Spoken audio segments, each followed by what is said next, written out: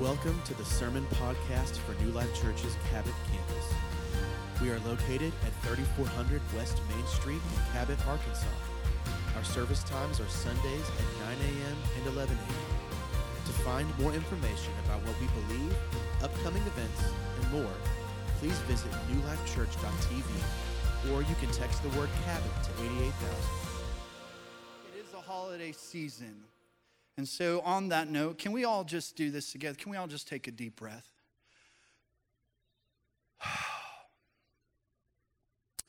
Please don't forget what this is about. Please don't let yourself get so busy and anxious. Don't let yourself get to a place where you're feeling the pressure of culture and society. And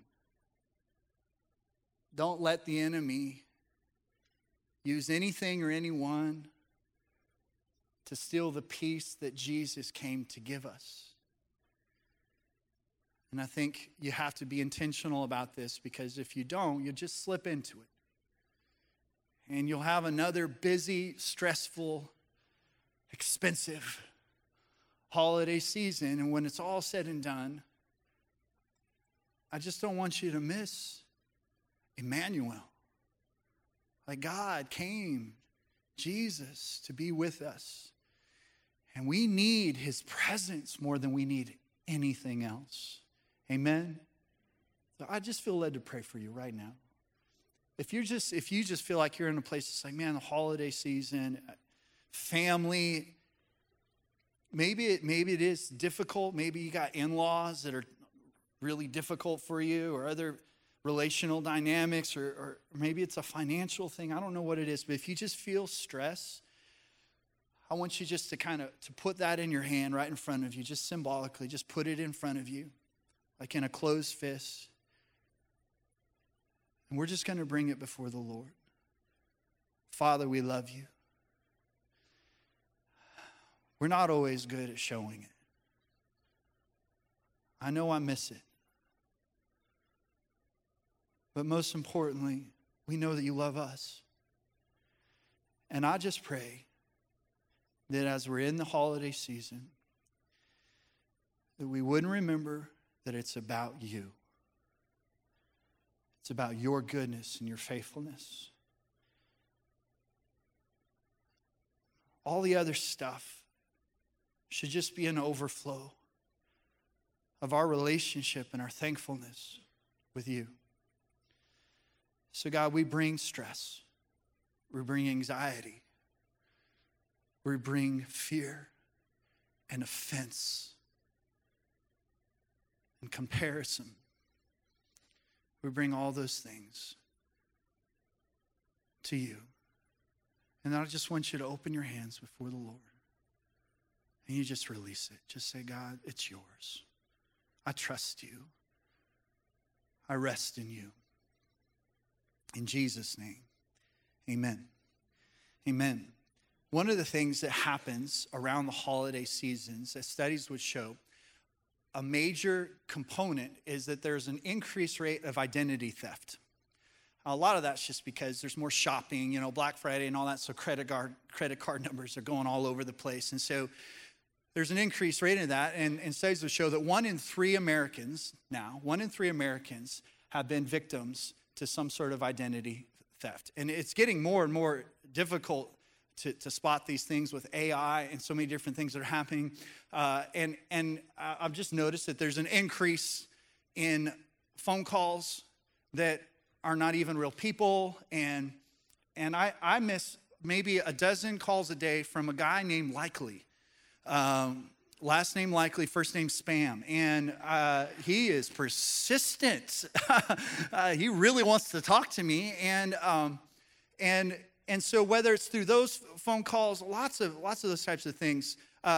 Recently, or it was a few months ago, but Cody got a call from the IRS.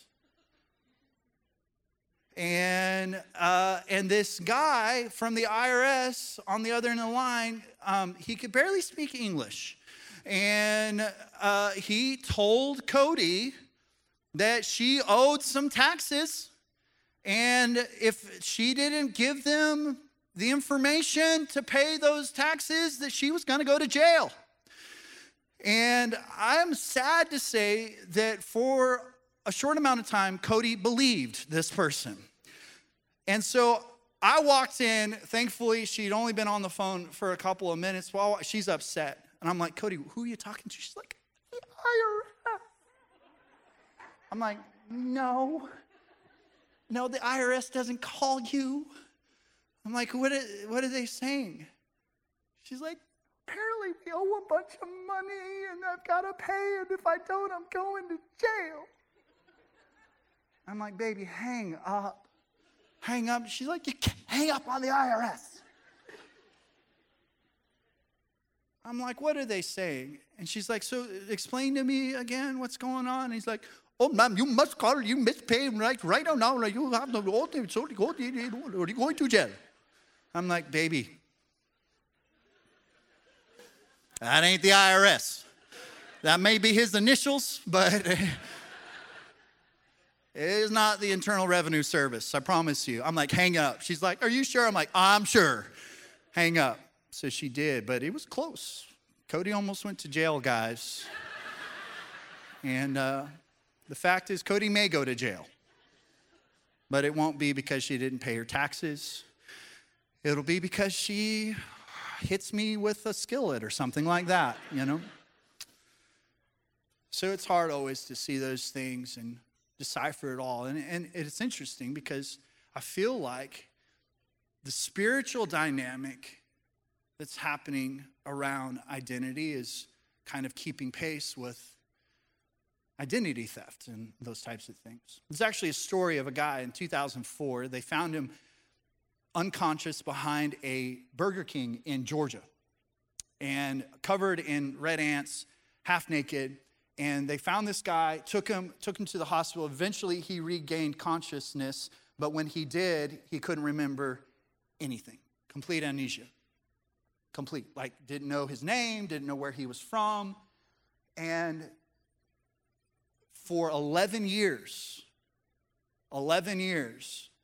he had a complete lost identity.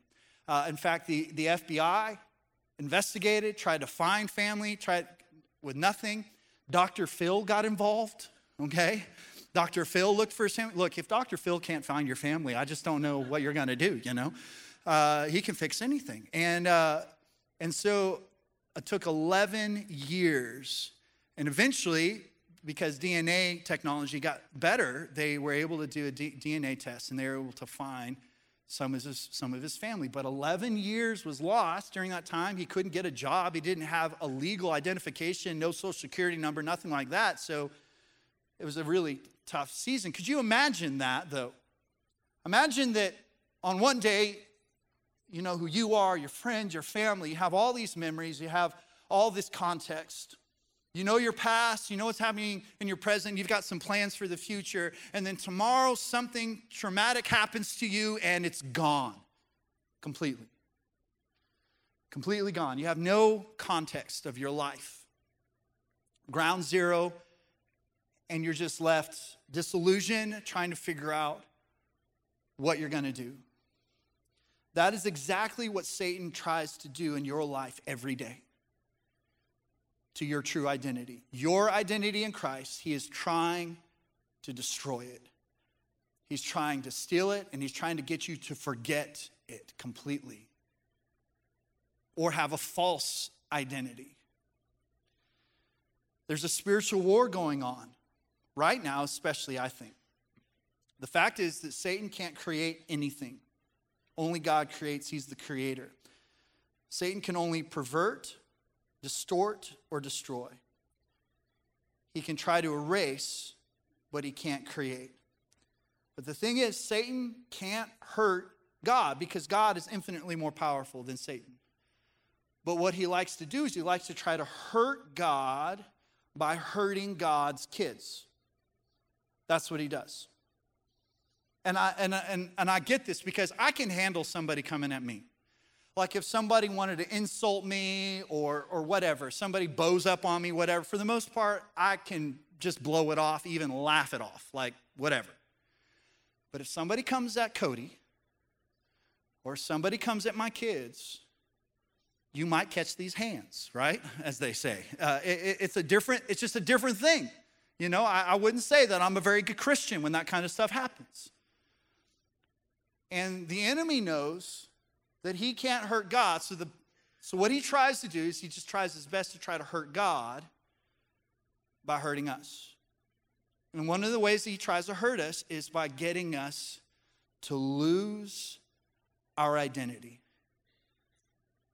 He tries to hide our true identity, distort our true identity, and ultimately he'd want to destroy it. Because if he does that, he can destroy everything that God has planned for you, everything that he intended for you to do in your life. And at that, he's succeeded in hurting God by hurting God's children. How does Satan do this? One, I think through the opinions of others. The opinions of others who use that. So your parents have said some things about you. Your peers maybe have said some things about you. Whether it's enemies or friends that have said things about you, when you live long enough, someone's going to have an opinion about you that isn't accurate and maybe even mean. At one point or another, somebody's opinion is going to hit you right in the Insta X snap face. Those are all the social media platforms rolled up into one. It's going to be right there. The problem is, if we believe those opinions, especially when they're not accurate according to the Word of God, then they start to seep into the spiritual DNA of who we are. They can begin to change us and transform us. Also, Satan uses pain and hurt of your life. The hurt and pain of your life. The fact is, you will go through pain. And some of you, I won't even pretend to understand or imagine some of the pain that you've gone through. And if you haven't gone through very much pain, it's not if, it's probably when. You will go through pain. You will go through hurt. And when you experience pain, especially the pain of loss, you know, there are losses. There's loss of life that are so destructive and so damaging and so hurtful that even as a pastor, there are no answers. There's no answer to the answer why sometimes. But what I do know without a shadow of a doubt with full confidence is this: regardless of why or what or when that hurt and pain comes, when you experience hurt, when you experience pain, every time there are two people that want to use that hurt and pain. One of those people is the enemy, and one of those people is God. And in every case, the person who gets to choose who uses it is you. You have that choice. You get to pick who uses the hurt and pain. You can either fall right into the false lies of what the enemy would say, or you can lean into the truth that God promises, that he works all things to the good of those who love him and are called according to his purpose. But you will experience hurt and pain.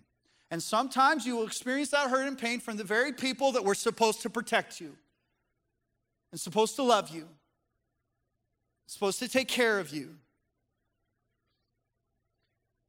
But if he can get you to be resentful, if he can get you to be bitter, if he can get you to be angry, if he can convince you that you're a victim, he knows you're going to miss your true identity. All of us have experienced pain. I experienced pain growing up. I've shared some of my testimony when I was in like junior high, middle school. That time in life, I got picked on a bunch. I got bullied a lot. I got beat up. I wasn't able to have the nice, cool clothes that some of the other kids had. You know, I wanted so desperately to have some Reebok pumps. I mean, I wanted to have those Reebok pumps so much, but we couldn't afford it, you know. And so let me paint a picture of what we were dealing with, all right? At one point, I'm wearing like solid red shoes, solid red Reebok shoes, okay? Now I would be like a trendsetter, right? But back then, they were not cool. We got them at an outlet store for like $10. And it just so happened that McDonald's during that time had a little jingle that went like this: when you believe in magic, and I hope you do, you'll always have a friend wearing big red shoes. And people would sing that to me. And I was wearing those shoes, some Rustler jeans. Those are the generic version of Wrangler jeans, okay? Not even like Wranglers, but like the cheap version, Rustler jeans. And then all I owned was like a bunch of cheesy Christian t-shirts. That's what we were dealing with, okay? So kids are mean. I got made fun of. But that really honestly wasn't even the worst pain. I remember some other pain that was much more intense. I remember at one point I got bullied, and this kid that was bullying me picked a fight with me one morning at school, and he was a lot bigger than I was, and he just beat me up. He broke my nose and just pounded on my face for a little bit, 2 black eyes. And I remember going to my youth group, this place that was supposed to be there and love me and encourage me and support me. And I went to this youth group, and as I'm sitting there, I'm listening to the youth pastor as he begins to talk about how as Christians, we should always turn the other cheek if somebody comes at us. And then by name points me out in front of the other students and said, James didn't turn the other cheek this last week. He got in a fight. I'm sure that he feels shameful about that. And I'm sitting there with 2 black eyes and a broken nose thinking I did turn the other cheek and he punched it. Like, the full amount of cheekage that was available, I turned it and he just beat on it. Church hurt can be some of the worst hurt. But what I have noticed is this: it's gotten real easy to throw around the term church hurt. And what I've noticed more and more is some people say that they were church hurt, but really what happened is they were living away and making decisions and had a lifestyle that did not align with the Word of God. And when brothers and sisters in Christ in a loving and gracious way try to confront them with the standard and truth of the Word of God compared to their choices, they didn't like what they heard. And so they would leave churches.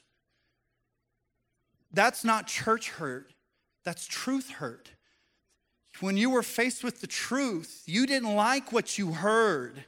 And so it was easier to say, they're mean, they hurt me, instead of saying, no, I just ignored the conviction of the Holy Spirit and didn't agree with God's word and made my decision. And it's different. But there is true hurt that comes from churches sometimes. Honestly, a lot of people wind up in this church because they're leaving or going away from church hurt. And you know what? I'm thankful. We've always been a church for people that may be fed up with church, but not fed up with God. And I'm thankful to be that kind of church. But I do want to tell you this: if you are church hurt, you have to let God do a work of healing. You have to forgive and release those hurts and those pains. You've got to speak those hurts and those pains, even by name, of the people who did them, and forgive and release them. And if you don't, you'll just be in a cycle. Because at one point or another, there's a good chance we'll hurt you too. And not because we want to and not because we intend to, but because you have that wound of hurt and offense in your life that you never dealt with. And it's like walking around with an open wound, and somebody just has to brush up against it, and it takes you right back to that trauma, takes you right back to that hurt. You have got to let the Holy Spirit bring healing and wholeness. And if you don't know how to do it, we'll help you. But there is real pain, and there is real hurt. And if you don't deal with it, and if you don't know the truth, the enemy will use it to send you further into an identity crisis. Being consumed with our hurt and wounds, it won't just keep us from our personal identity and calling, but it also keeps the body of Christ from its full potential, because we're connected. So if you're a wounded Christian that hasn't been healed and you're walking in a false identity because of that hurt and that pain, you're still connected to us. We still need you to be a healthy, functioning part of the body of Christ. So there needs to be some healing and truth brought into that hurt and pain. Also, Satan uses culture. Specifically, uses comparison within culture. Now, here's the thing. If you haven't figured this out by now, culture does not have a firm grasp on anything that will remain a lasting determinant of what is cool or relevant. If you don't believe me, all you have to do is look back a couple of decades at some of the fashion trends that we thought, this is it. This is the epitome. This is the height of fashion. Let me give you a couple of examples. This is from the 70s. Who doesn't need a belt sweater?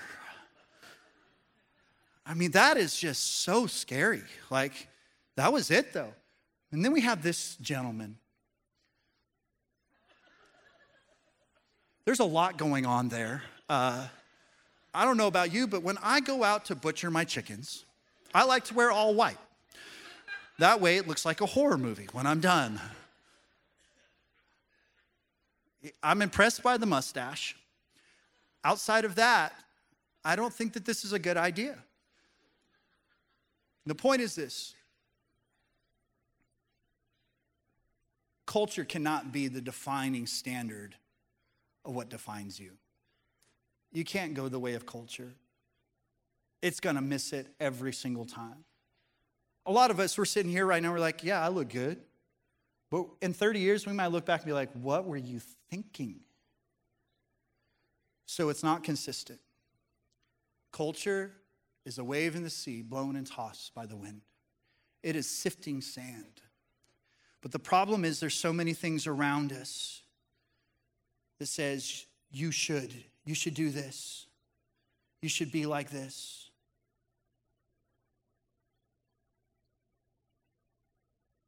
There's messages that are constantly bombarding us saying, why can't you be like that person, look like that person? You're too fat, you're too skinny, you're not strong enough, you're too weak. You don't dress like them. You don't parent like them.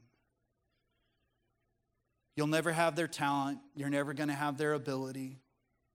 Why can't you be more like them? Why don't you buy what they buy and do what they do and fill your calendar with what they fill their calendar with? And comparison is a weapon the enemy uses over and over again to destroy your joy and rob your peace. Lastly, Satan puts thoughts in your mind. Okay, so let me be clear on this. You are responsible for your thoughts. You're responsible for them. But the enemy and people will suggest thoughts and introduce thoughts to you all the time. That is the primary strategy of the enemy. The battle is always waged right here first. Every sin starts here first. Every identity crisis because of sin started here. It starts as a thought. There is nothing in the word that suggests that the enemy can read your thoughts.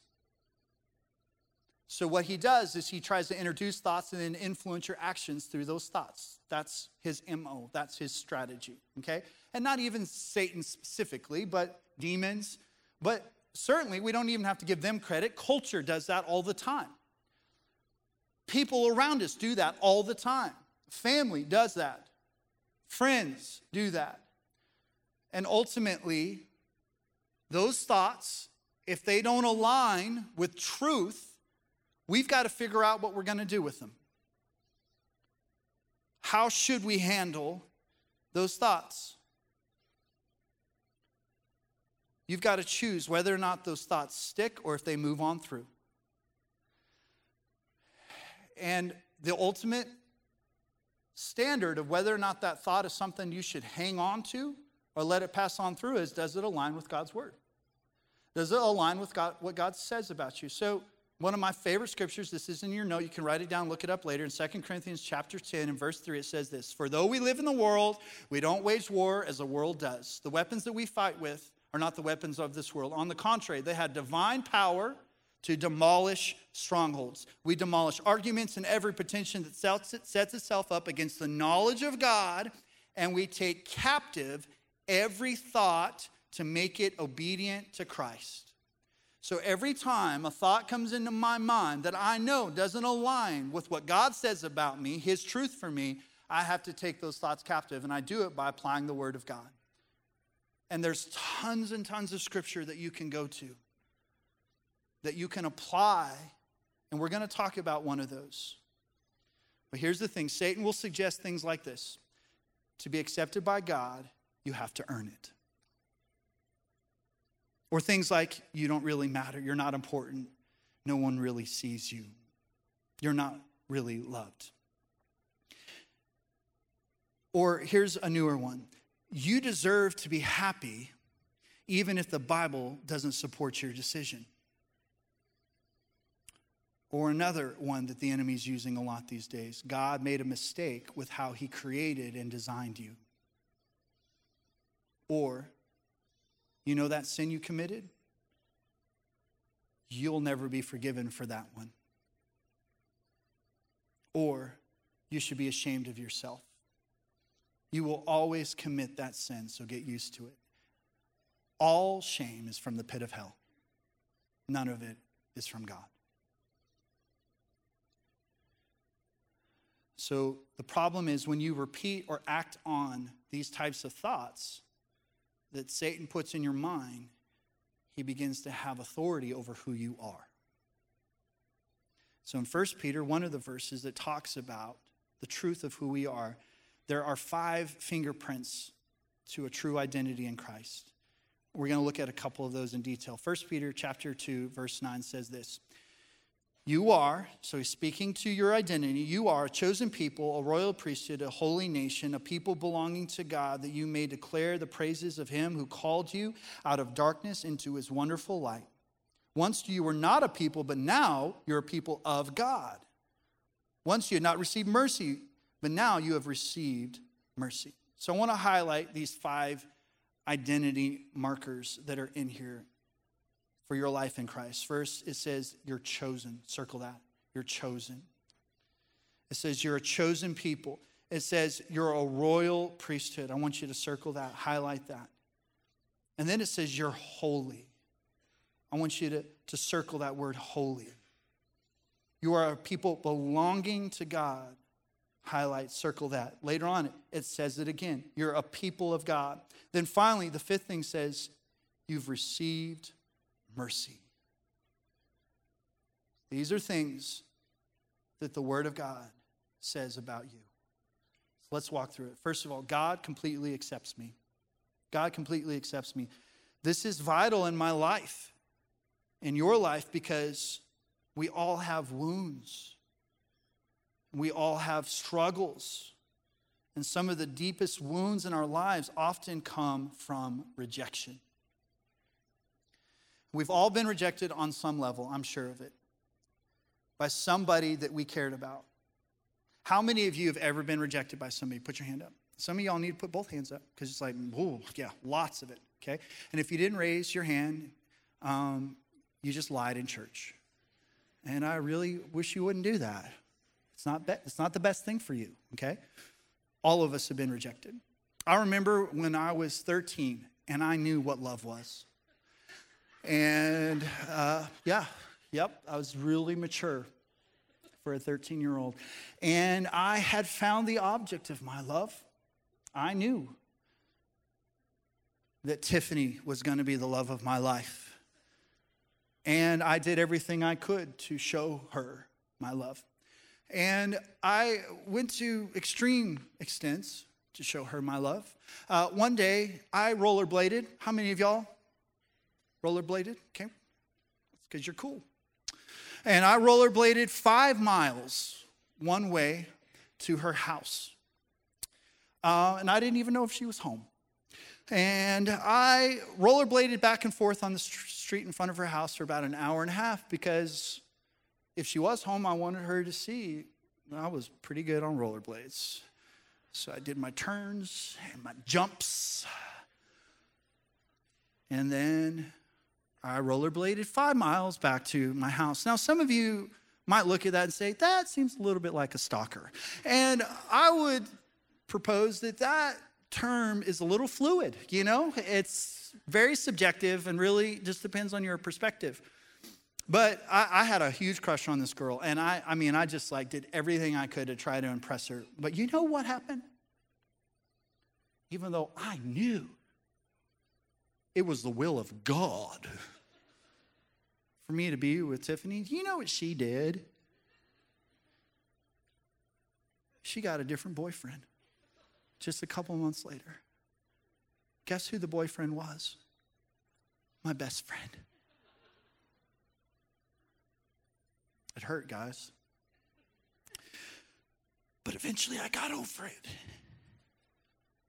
took a long time, about 6 weeks. And then I found the real woman I was supposed to spend.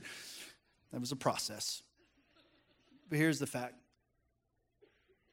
Most of what we've dealt with, it's much deeper than that. Never feeling accepted by people, especially the people that you cared about and loved the most, will hurt your identity in Christ and your walk with God, maybe more than anything else. And the reason why is this, because if you have been rejected, and if you've dealt with that rejection, but you didn't deal with it the right way and you haven't been healed from it, then you will project rejection onto God. And you will set people up to fail you for sure, but you'll also set God up to fail you, because you'll always feel like you're just right on the edge of being rejected by him all the time. And that is an identity crisis. It's false. God won't reject you if you've surrendered your life to him. No matter how messed up your life was, if you've surrendered to Jesus, you've confessed him as your Lord and Savior, you're fully and completely accepted. The fact is this: you may have chose God, but he chose you first. He chose you first. The Bible says, while you were still a sinner, he chose you. And he chose you before everything. Ephesians 1:4 says, he chose us in him before the creation of the world to be holy and blameless in his sight by his love. So I just want you to think about that for a second. It's so hard to wrap your mind around this. Before everything, God chose you in Christ. Before God made the oceans and the mountains, he chose you. Before he made this planet, our universe, he chose you. He chose you. That's how deep you are God's choice, and his acceptance is for you. Before the vastness of space, God outside of time and space looked down and says, no, I choose them. I choose them even when they're rejecting me. I still choose them. He chose you first. Number two, I'm very valuable to God. Not only does God accept you, but he values you. You're not just completely accepted, you're extremely valuable. In fact, you are absolutely priceless, because Peter's second description of your true identity is this: you are a holy nation, a people belonging to God. Holy belonging. Both of those words imply extreme value. What does holy mean? It means different and set apart. What makes something valuable? A couple of things. The first thing is, who owns it? Let me give you an example. Shoes, okay? My shoes, I'm proud to say, $35 at Marshall's. You can clap. It's a deal, okay? Yeah, absolutely. Thank you. But Michael Jordan shoes. Recently, a pair of Michael Jordan shoes went to auction and sold for $615,000. Shoes. So clearly, who owns the shoes makes a difference. But here's what I thought. I'd like to auction my shoes right now. let's just see how this goes, right? I mean, they're pretty nice. They're comfortable. I'm pretty sure I've gotten rid of most of my athlete's foot, so they're relatively clean. And let's just see what I can get, okay? We're not going to do that. But the point is this. Clearly, who owns any given thing will be a huge determinant of the value of that thing. You belong to God, the creator of the universe. That's your value. The other thing that establishes value is what somebody's willing to pay for it. Okay? So not only do you belong to God, but what was he willing to pay? For every time you walk into this room, you can look at either one of these walls and remember the price that God was willing to pay for you. So this may sound a little bit like heresy, but the fact is this. God valued you more than his own son. He was willing to exchange his own son for you. Now, you think, yeah, that's true for everyone else. Or, yeah, I want that to be true for my kids. That's important for them. But it's either true for all of you or it's not true for any of us.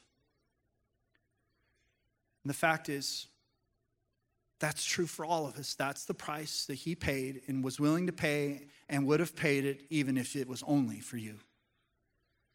That's your value. You're incredibly valued to God. God says, I'm fully capable. Fully capable. 1 Peter 2:9, you're a royal priest, chosen to tell about the wonderful acts of God who called you out of darkness and into his wonderful light. You're a priest. You're like, what? Like me? Yeah. You're a priest. I want you to say, I'm a priest. You're like, that didn't feel natural. I don't like how that didn't sound right. Well, the fact is, it's because you first had a good priest, Jesus, and he stepped in the gap. But I know some of you might have been raised Catholic, and you're like, I can't say I'm a priest. But the fact is, when you become a Christ follower, you step into that. You become that. Okay, so, but what does a priest do? A priest does two things. They represent people to God, and they represent God to people. So the Bible says that you are fully capable of representing God to other people. That's a part of your calling. That's a part of your commission. That's what God wants you to do. What are you supposed to do as a priest? Most of all, you're supposed to show and tell. You show and tell people about how much God loves them. You show and tell other people that they're fully accepted, that they can be forgiven, that they are valuable, that they are capable. In Christ, all of these things happen to you. And as soon as they happen to you, then God says, now you go and you show and tell to other people that they can experience the same thing. The fact is this, I am capable of handling everything that happens to me. This next week, I don't know what's going to happen. This next month, I don't know what's going to happen. We just finished the series on the end times, and I hope none of you came away from that series feeling fearful or feeling anxious. The fact is, as Christ followers, it should make us excited, and it should light a fire under us that we need to be about God's kingdom and about his work. But yeah, there's crazy stuff going on around the world. I don't know what's going to happen. I don't know when the next pandemic's going to show up. There's a good chance there is going to be one. I know that there are wars and rumors of wars and all the different things that the Word says will happen in the last days. All those things are happening. I don't know what's going to happen, but I know this. Because of Christ, not me, not my strength, not my wisdom, none of those things, but because of Christ in me, I am capable. to take it on. I'm capable. Because Christ lives in me. And if you know that that's your true identity, if you know that Christ lives in you, that's some charge the gates of hell with a water pistol kind of confidence. Like, he's with me. Last verse, Philippians 4:13 says this, I can do most things through Christ who gives me strength. No? I can do the easy things through Christ who gives me strength. No? I can do the things that I feel like doing. Like if I feel like doing it, I can do all things. No. What does it say? I can do everything through Christ who gives me strength. Everything. Everything. That word everything in the Greek means everything. Try to stay with me. Everything. Yeah, so I don't know, but I do know this. I can do everything. So, whether it's a holiday season, financial brokenness, relational brokenness, stress, anxiety, depression, whatever it is, it's real, but doesn't come anywhere close to the power of Christ in you. The same Spirit that rose Christ from the dead, if you've surrendered your life to Jesus, the same Spirit that rose Christ from the dead dwells inside of you. You can do everything through Christ who gives you strength. That's your identity. That's who you are. And anything short of that or different from that is not from Christ. It's not from God. If it doesn't line up with this, it needs to be taken captive and put down. Amen? Amen. Let's close our eyes, bow our heads.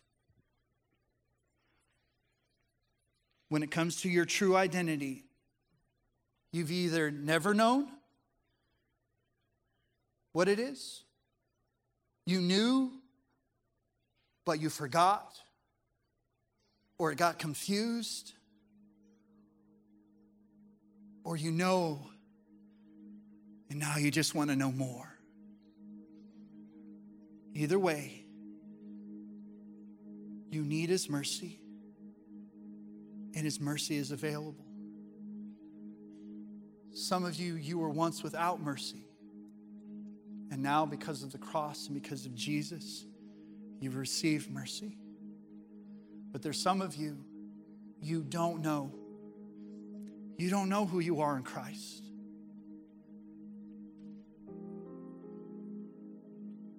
Or you felt like you did. You thought you did. But you don't feel confident right now. You don't have peace.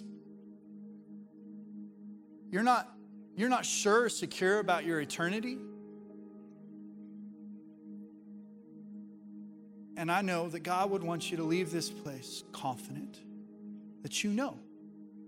That you know.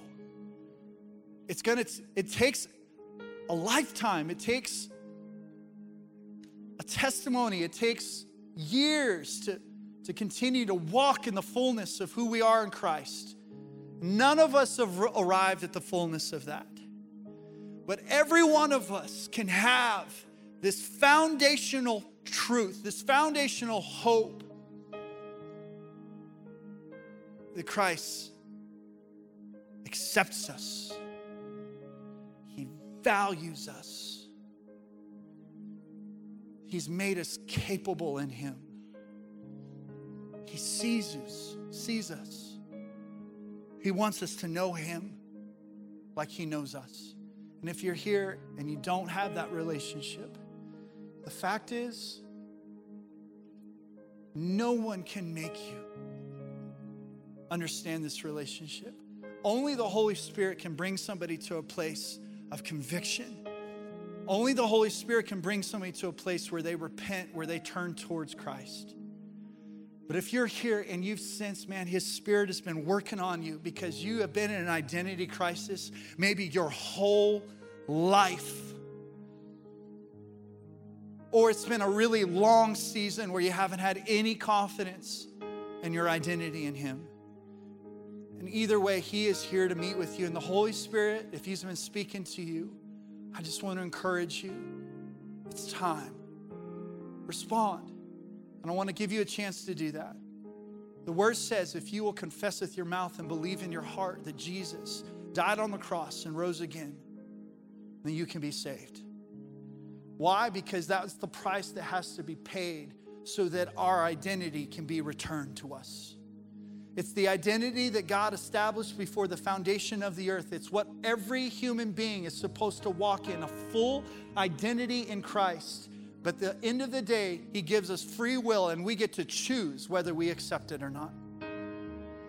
So if today you would say, I'm ready for the proof of the cross and the price that was paid there to give me the ultimate DNA test that once again returns my identity of who I was created to be back to Christ. And you know you need to do that. I want to pray with you. And if you're ready to admit it, I want you to put your hand up right now. I need to accept Jesus today. As soon as I see you guys can put your hands down. Thank you. Yes, ma'am. Anyone else? I need to accept Jesus today as my Lord and Savior. I'm away from Him. Got it. Thank you. Anyone else?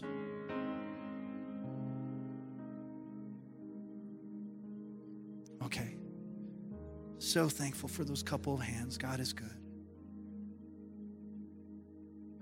Somebody's wrestling with the decision. I get that. It's okay.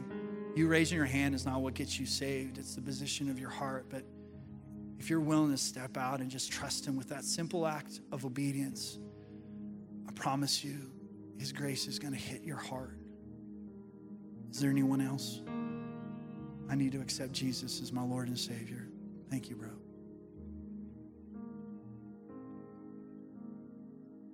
Okay. You've admitted it. You've confessed that you need Him. And I just want to lead you in a simple prayer to respond. You just say this, Jesus, I need you.